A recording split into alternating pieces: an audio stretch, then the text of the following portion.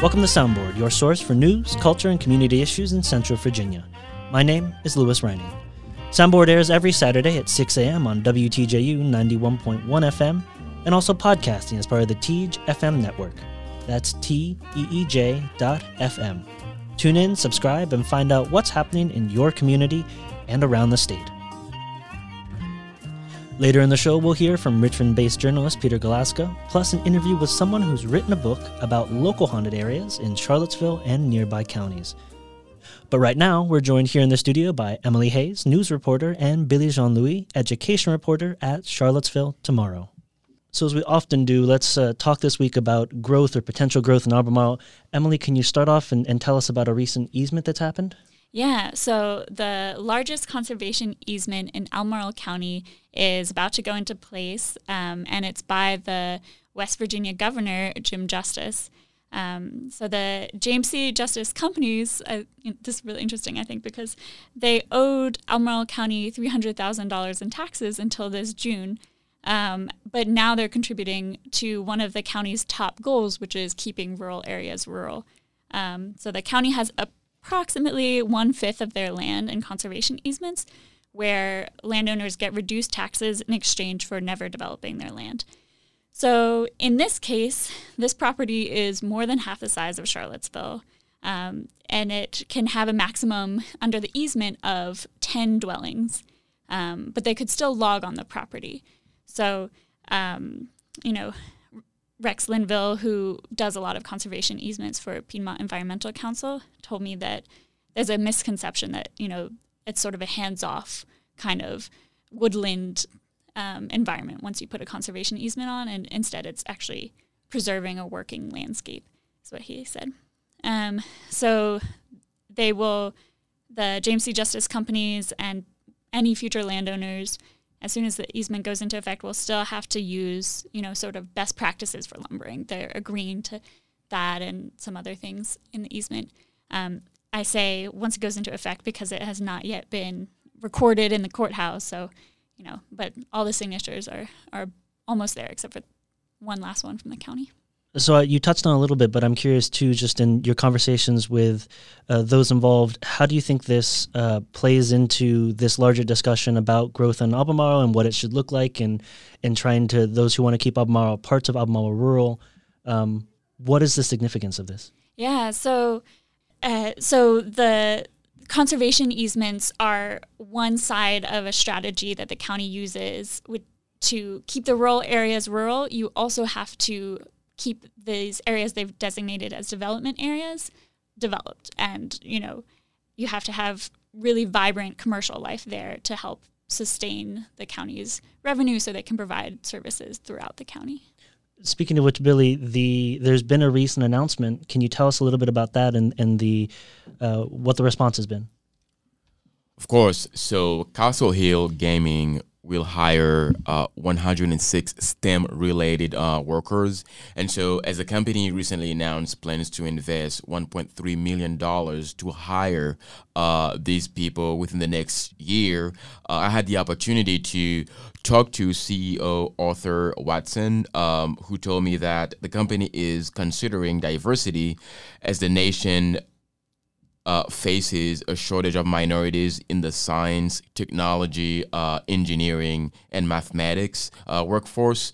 But the big question is, how do we hire these people? So the company told me this year it teamed up to launch an internship, and it has future plans to provide similar opportunities.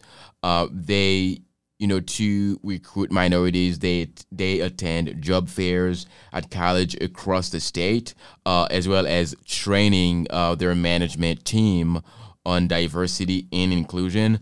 The company also wants to allocate time and resources to area schools and organizations that focus on STEM in education, art, and design. And to do this story, I also had the chance to talk to some of the people at Willow Tree. They're starting early. So by that, they're trying to invest in local organizations that expose students to STEM. So the company has provided financial support to Computer for Kids, and they also allow children to tour the company and ask questions. Also, they're getting an apprentice program off the ground, and so Willow Tree will train someone so that they'll be provided with shadowing and mentoring experience. So other strategies that Willow Tree is taking include sourcing. And for sourcing, what they're doing by that is reaching out to qualified candidates online. They're also participating in virtual career fairs that are dedicated to women. There is a website called Fairy Basgad, and essentially that organizes career fairs for women. And then the company goes and they have these virtual career fairs, and they get the chance to talk to women candidates. Another strategy that they're taking to somewhat recruit people is using tools like Textio. And Textio, what it does, it helps companies to better describe job openings. So what companies will do, they'll plug in the job description. So the website looks at the job description and gives that job description a score. So that score, after receiving the score, that description, then the company will pick up, not the company, but the website will pick up all the words that are not universal to people. For instance, if someone says, we're looking for a ninja, we're looking for a rock star. So some people might not identify themselves like that, or if they're saying they're looking for an expert. So Textio will then pick up these words and then give that company other words to use so that they do not push away certain candidates. So, Billy, you've obviously talked to a lot of people, done a lot of research. I'm curious, in such a complex and nuanced topic like this, was there anything that really stood out to you that surprised you, or statistics or anecdotes that you weren't expecting? Of course. So in talking to Reggie Leonard at UVA, one of the things that he told me was the community for Latino, Black, and women workers already exist. So one of the things that he heard was the fact that some companies have argued they don't want to weaken their pool of candidates. So by saying they don't want to weaken their pool of candidates, the community, like I said, the community for minorities in STEM already exists. There are plenty of people in that field. So because they're underestimating these people, that's why maybe there might be a shortage. So these people, they're, like Reggie Leonard said, they're not underrepresented. They're just underestimated. So by saying they don't want to weaken their pool of candidates, it's not that they don't have the people to hire. It's just saying that they're underestimating these people per se. Emily Hayes is the news reporter, and Billy Jean-Louis is the education reporter at Charlottesville Tomorrow. Find out more and read the latest at charlottesvilletomorrow.org. You're listening to Soundboard here on WTJU 91.1 FM and the TEEJ FM network, TEEJ.FM. WTJU and TEEJ FM are both a service of the University of Virginia. Opinions expressed on this show are, of course, just that, opinions, not the positions of the University of Virginia.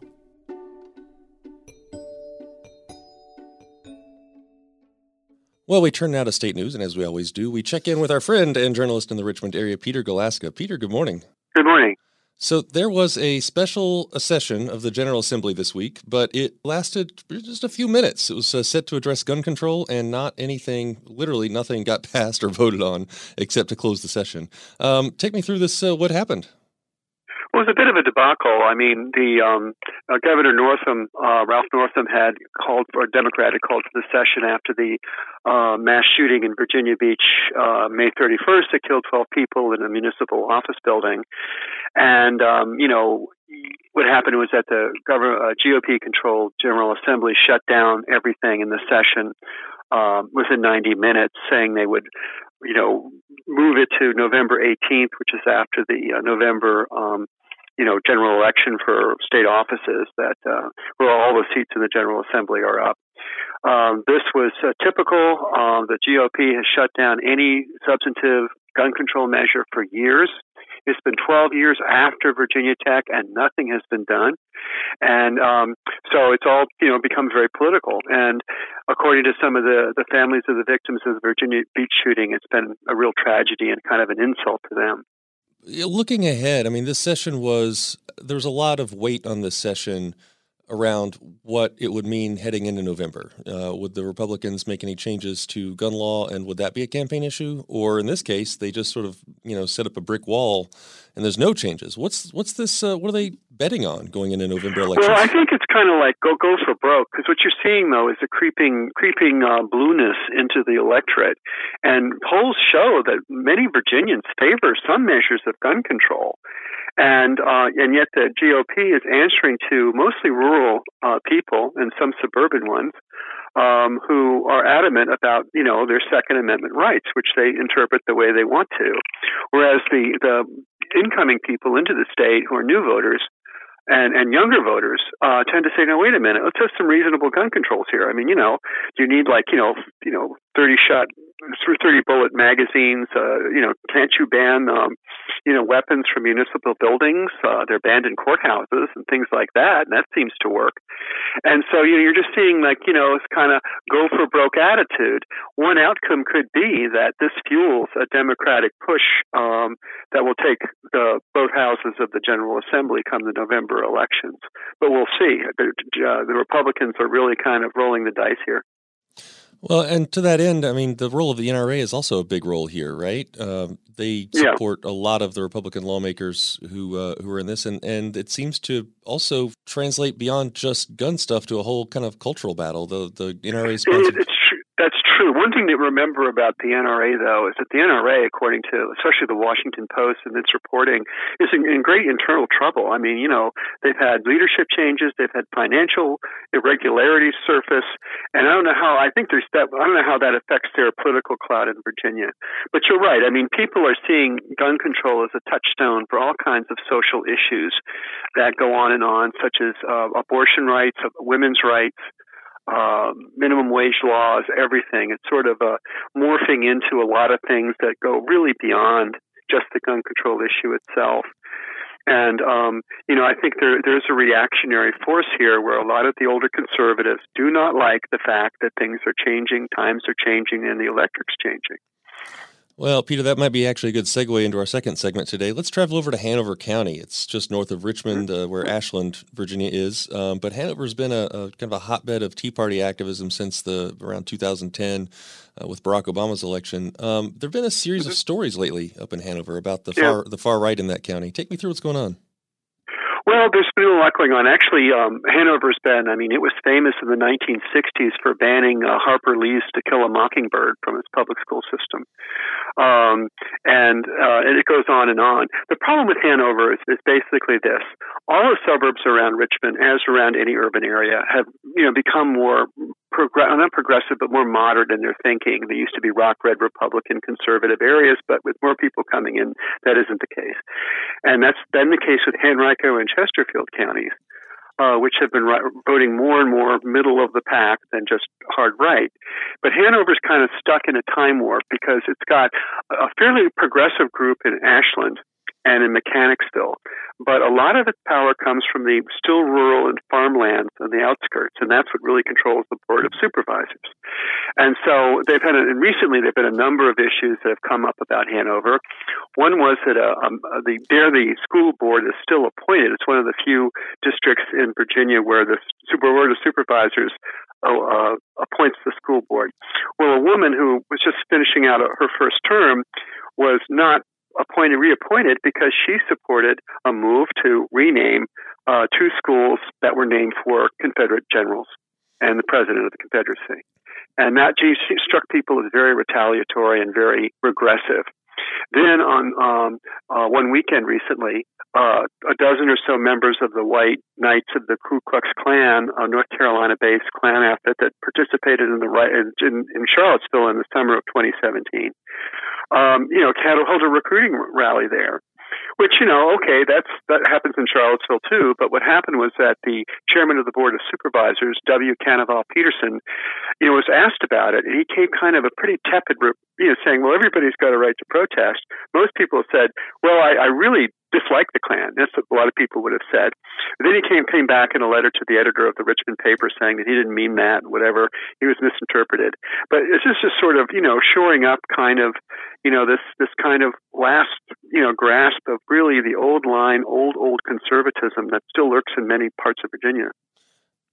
Well, around the state, you and I talk about the newspaper industry and the media industry more broadly quite often, anytime there's a big change or layoff situation. But there's also upstarts, these news upstarts around the state. Yeah. And you and I have followed the development of the Virginia Mercury for a little while, and there's now another one covering state news in kind of a similar way, a digital-only upstart called the Dogwood. What's going on?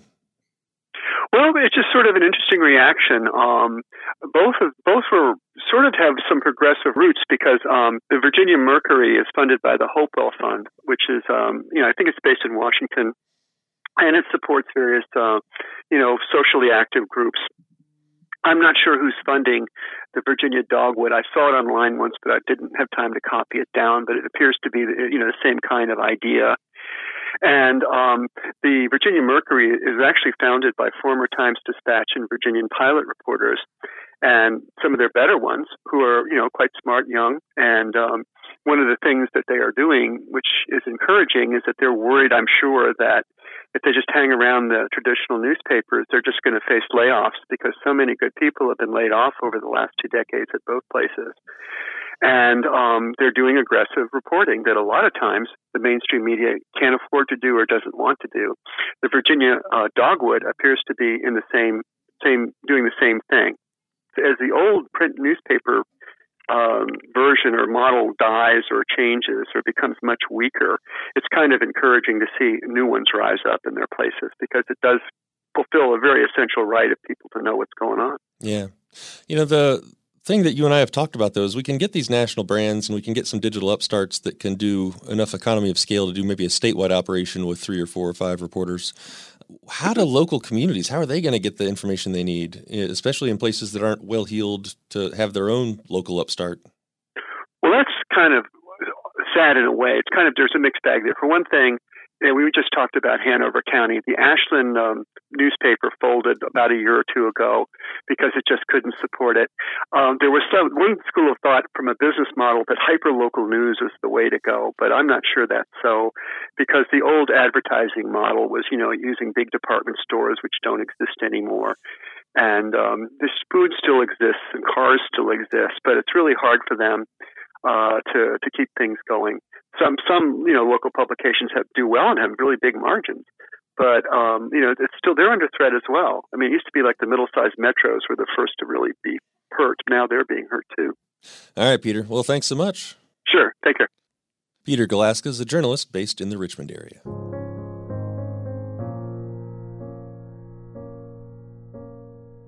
You're listening to Soundboard here on WTJU 91.1 FM and the TEEJ FM network. That's TEEJ.FM. WTJU is supported by the Southern Environmental Law Center, celebrating 30 years of protecting the South's environment and the people who depend on it for health and well-being. Power of the Law, Southern Environmental Law Center. And now we talk with Susan Schwartz, author of the book, Haunted Charlottesville and Surrounding Counties. Today we're joined by Susan Schwartz, author of the book Haunted Charlottesville and Surrounding Counties. Can you start off by giving us a short description of your book? It covers from Albemarle County and surrounding counties. So I have Madison, I have Nelson, I have all the way down to Culpeper, Orange, and all the way down to Goochland and Powhatan in those areas. It's a book about the history of the locations as well as what's going on there now as far as the hauntings. and the driving all over Virginia to get to each place. It's in a specific order, so it's easy to access each location. You start off the book by talking about a personal experience getting a little spooked in a graveyard. Could you tell us about that?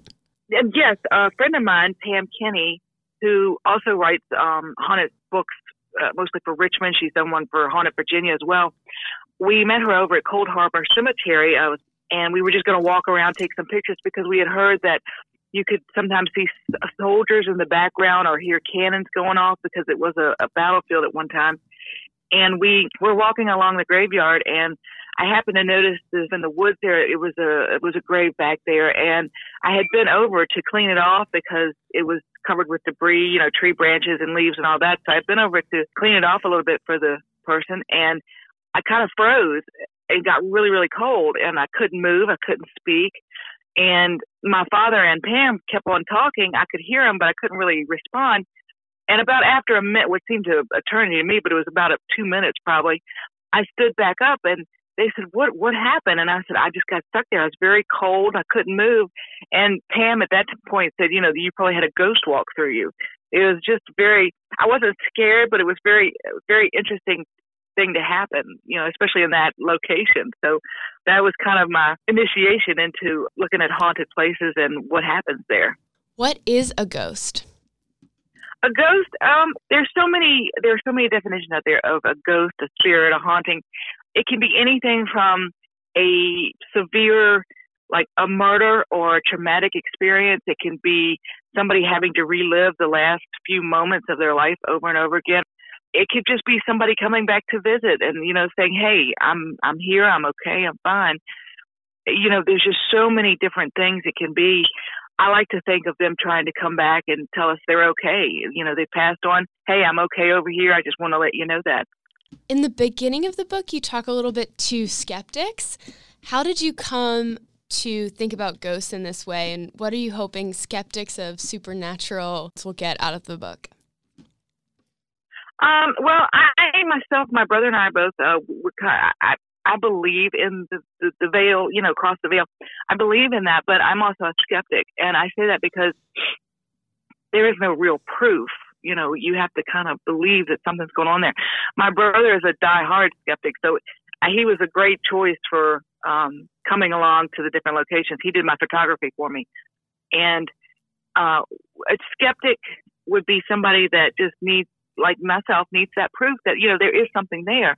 As far as the book, I'm hoping I've included 7 to 8 pictures of images that we got.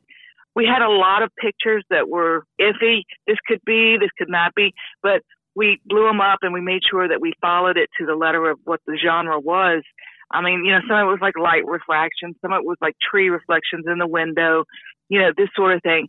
And so I tried to include, we tried to include pictures that had actual images in them that we could not explain ourselves.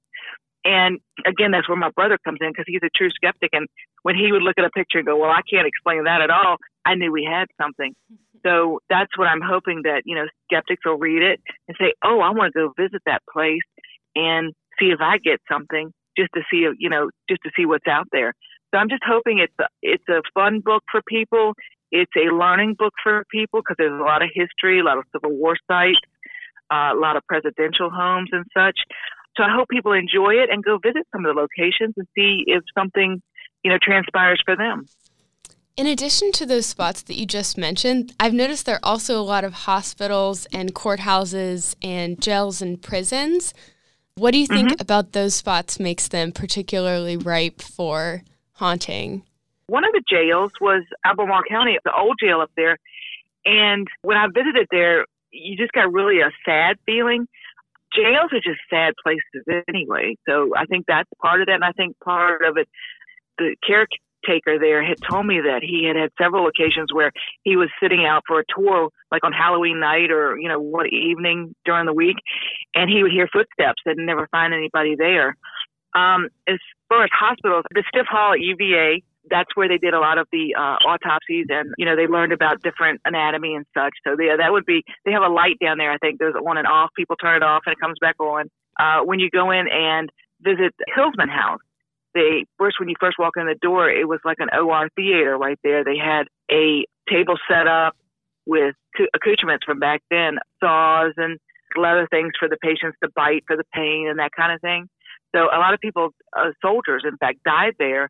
They have a little boy that supposedly runs up and down that great hall. Right when you walk past the OR theater, there's a hallway, and that little boy runs up and down that little hall there. There's also like blood stains on the floor that they've actually covered up now with like pieces of hard plastic, so it won't get messed up any further. So, and another place that they've done that too is the Exchange Hotel. They have a room, I think it's on the second floor, where it's set up like a hospital type setting. And they have like a ether mask, which you don't ever see it anymore. But they do have a blood stain right up underneath the table where they say it's been there for ever since, I guess, the Civil War. It's very old and very interesting to look at. They have a lot of different spirits there as well. I was really struck by the story where people went upstairs and then came back downstairs and they were like, wow, what a great tour guide. It was like she lived in the era. And they were like, there was no one upstairs. Yeah, there was another one, that one-legged soldier I was talking about earlier. 2 women, I think, had come down and said, oh, we love the one-legged soldier. He was awesome. And they were like, we don't have a one-legged soldier. Also, I'm trying to think of the other place, Graffiti House. Mm-hmm. There is a gentleman, Michael Bowman, who had a room up on the second floor. And on a tour I took, 2 women complained of being pinched when they got to the top of the stairs there. And they said, Michael's a flirt. He likes to pinch the women. So that's probably where that came from. So you may not even see a ghost. You may get a poke, a pinch, or, a push. I have been pushed. Different things have happened. And it's just fascinating me when I hear other people say, oh, that happened to me too. So you know it really happened. It wasn't just your imagination. In addition to the ghost stories, you do a lot of historical research. Can you tell us a little bit about how you think of the connection between ghosts and history? Well, a lot of the battlefields, people I talked to in the area said, we still hear the cannons booming, or we hear the shouting of the men as they run through. So I think history and ghosts kind of go together because these people are reliving their moments, or they're trying to find that lost love that, maybe died or left the area before they returned. I think history has a lot to do with it. I mean, Thomas Jefferson, I read a lot of stuff about him, his home in Monticello. There's a mysterious ghost that hums up there. And they said, Thomas Jefferson used to walk the hallways or down by his garden and he'd hum or sing a tune. So they think he has returned to his former home and making sure it's still running as it should. So, what goes on with hauntings and stuff, I think they go hand in hand because I think people, spirits, are trying to right what kind of went wrong and get back on the side they want to be on. One last question. What tips do you have for people who go to some of these sites in your book and want to have a supernatural experience? What sorts of things should they look for? I would just go with an open mind. Take your camera with you. Take pictures of everything. I find a lot of mine sometimes in windows, sometimes up the stairs. Sometimes they just appear from, wherever, as you've seen from the pictures in the book. Sometimes I got it out in the woods. You have to go with an open mind. Say, okay, I'm going to look and see what happens, and I'm going to enjoy myself. And, don't be thinking about, I'm going to find a ghost. Just say, well, I'm going to enjoy the location. I'm going to see what the history is behind it.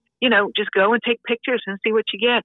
A lot of people have said they wish there were more ghost pictures in there. And I write them back and I say, well, sorry, they don't really cooperate when you want them to. Not every place you're going to see something, but I think it's also fun to read about the history and then go visit the place. As they say, if you don't learn about history, you're doomed to repeat it. I just hope people, if they're into this kind of thing, they go out, they get the book, they enjoy it, visit some of the locations, and have a wonderful time experiencing history and a few ghosts along the way. It has been so fun to talk to you today. Thank you so much. Thank you. I appreciate it.